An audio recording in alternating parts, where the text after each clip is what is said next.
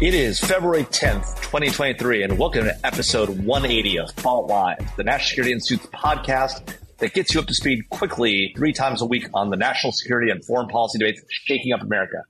I'm your host for the day, Jamil Jaffer, and I'm joined as always by my friend and former boss, Les Munson, the former staff director of the Senate Foreign Relations Committee and a senior fellow here at NSI. And of course, NSI's Deputy Executive Director and key leader, Jessica Jones. So what's the story? Well, on Wednesday, at a speech at a government conference in Washington, D.C., where all terrible things happen, Gwen Shotwell, the president of SpaceX, the Elon Musk-owned company that sent more than 5,000 Starlink satellite internet dishes to Ukraine in the immediate aftermath of the Russian invasion, announced that it's going to limit the use of its satellite systems, prohibiting their use for, quote, military operations. Now, nobody, much less Elon Musk or Gwen Shotwell, should be surprised that the Ukrainians were using Starlink for military purposes. The whole point of sending these devices to Ukraine was not to give them high-speed internet, but was to give them the ability to fight the Russians effectively. But now Elon and Gwen seem surprised. It's shocking that the Ukrainians are using these things for offensive operations. They're upset. They're going to cut them off. And what Gwen Shotwell's argument essentially is that Starlink was never intended to be, quote, weaponized. They understand the Ukrainians are using it for communications. That's fine. Military comms are fine. But if you're using drones to strike Russian facilities or Russian invaders, that's off the table for Starlink and for SpaceX. And so they're going to cut them off, apparently, is the story. Now, this isn't the first time that Elon or SpaceX raised these concerns. Back in November, 1,300 of Ukraine's Starlink satellite dishes temporarily went out in Ukraine. Just a few months after SpaceX had sent a letter to DoD saying, hey, look, we've funded enough of this thing. We've done it on our own dime. We spent $100 million. We're done. And it was a month after Elon had tweeted out his peace plan for Ukraine, suspiciously looking a lot like the Russian talking points. Hey, give up some land, Ukrainians, stay out of NATO, and it'll all be good. You can be a neutral country. The Ukrainians and, of course, everybody else who has any common sense rejected that terrible idea. But, now this time, SpaceX says they're out. Of course, the Ukrainians are upset.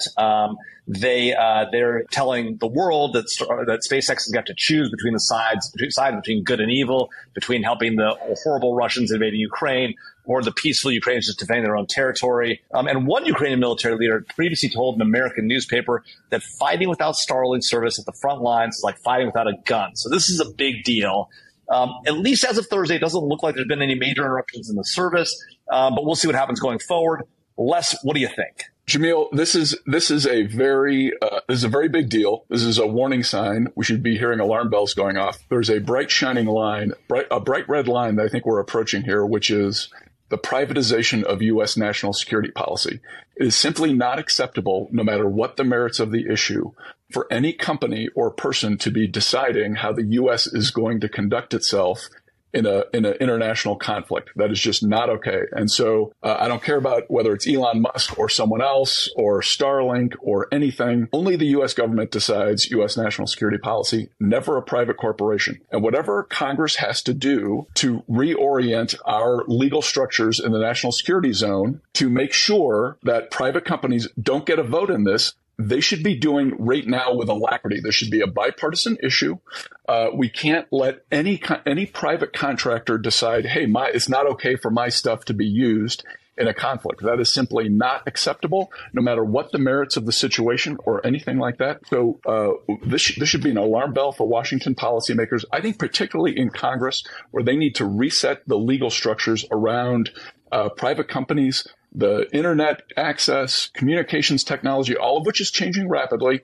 Congress needs to jump on this, sort it out, and make sure that the appropriate decision makers are involved here. Okay, so really quick, I was going to go to a whole different tangent, and then Les started speaking. So I guess what's funny to me about, Les, what you're saying, everything Jamil just laid out, there was no mention of the U.S. government, right? Like, there was Russia, there's Ukraine.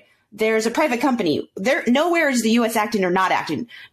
Elon Musk is not stopping the U.S. government from doing anything, like, at all. So I'm not really sure where you think that Elon Musk is constricting the U.S. government, changing our policies. Our government isn't doing anything.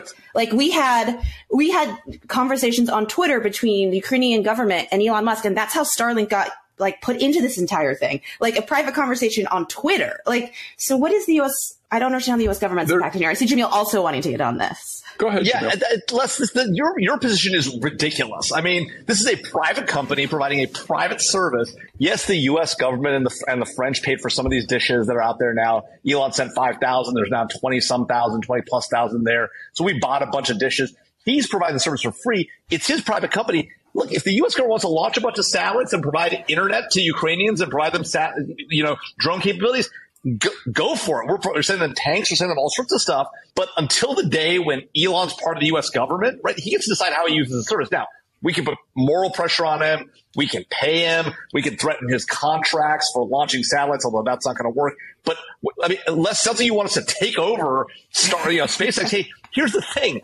He's the one that decided to spend a lot of his own money or his investors' money and launch a bunch of satellites. The U.S. government didn't do that. They're his. He can do what he wants to them. All right. Unless you believe in socialism, last time I checked, you don't. My young innocent friends, how very wrong you are. The idea that we would let, Lockheed decide whether or not we could use their planes or missiles, or Smith & Wesson, whether we could use their guns or their ammunition. I'm sorry. That is not optional. American companies obey the U.S. government when it comes to war. End of story. And whatever legal structures we need to put in place right now to get that done is what should be done. There is no optional activity here for U.S. companies when it comes to U.S. national security.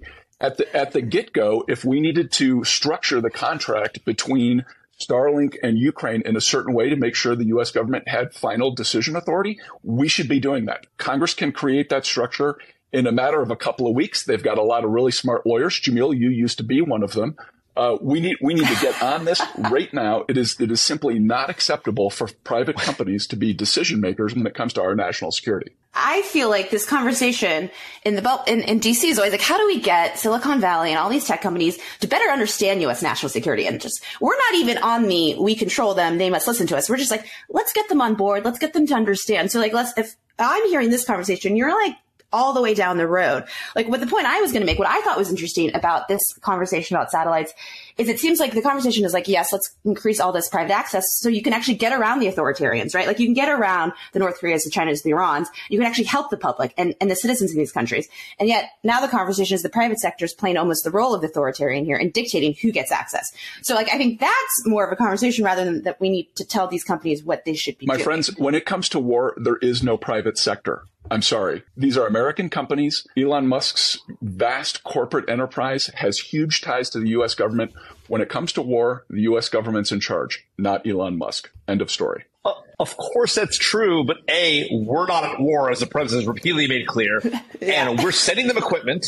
But Elon Musk is privately sending him his own stuff. I think he's doing the wrong thing. I think this is batshit crazy. I think we should push him at every turn. But the idea less that we should nationalize private companies or force them to do things they don't want to do because you say so or because President Biden says so, that's laughable, and that will destroy private enterprise in America. The whole reason Starlink and SpaceX exist is because a private company created it. If the U.S. government had been responsible for launching satellites, the way that Starlink, the way that SpaceX does, or putting up thousands of satellites and providing internet service, it would fail because the U.S. government sucks at that stuff, and that's why they're not doing it. The reason Starlink is so successful is because the government has stayed out of the way less. You're wrong. That's crazy. And that's a wrap. Okay, Les wants to get a last word in. Les, you get the last word in. All right, Jamil, that was a whole series of straw men. I'm not talking about nationalizing anything. What I'm talking to hawks in the U.S. Congress right now. Get on it. We need a legal structure here so that we can have appropriate decision making in the national security sphere. It is not optional for companies to participate, and that should be non-debatable. Lessons for a legal structure that commandeers private enterprise. Got it. And that's a wrap. Thanks to Brooke Aga Khan and the team at NSI, including Claude Jennings and Rachel Domino, for their help in producing today's episode. Join us again next Monday for the next episode of Fault Lines, the podcast that gets you smart fast on the issues shaking up America's national security. If you like what you hear, please rate, review, and subscribe, and follow @Mason Natzik on Twitter so more people can get in the Fault Lines crew and the NSI mix.